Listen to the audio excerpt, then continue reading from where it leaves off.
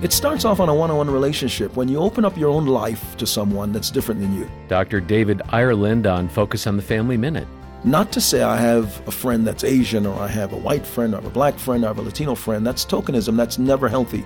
But when you open up your life to say to someone, can we just connect with one another, because I'd love to grow more, to understand your culture, and I'm very new to this. So if I say something that's offensive, please correct me, because I want to be a student of culture. So everyone wants to be a teacher. And so the moment we put ourselves in a position of being a student, the other person starts to smile. And when we do that by inviting someone out to lunch, inviting someone over to our home, that opens up another level of dialogue. And so that's what helps to facilitate conversations that help to grow people. You can conquer fear and ignorance by asking questions. More from Dr. Ireland at FamilyMinute.org.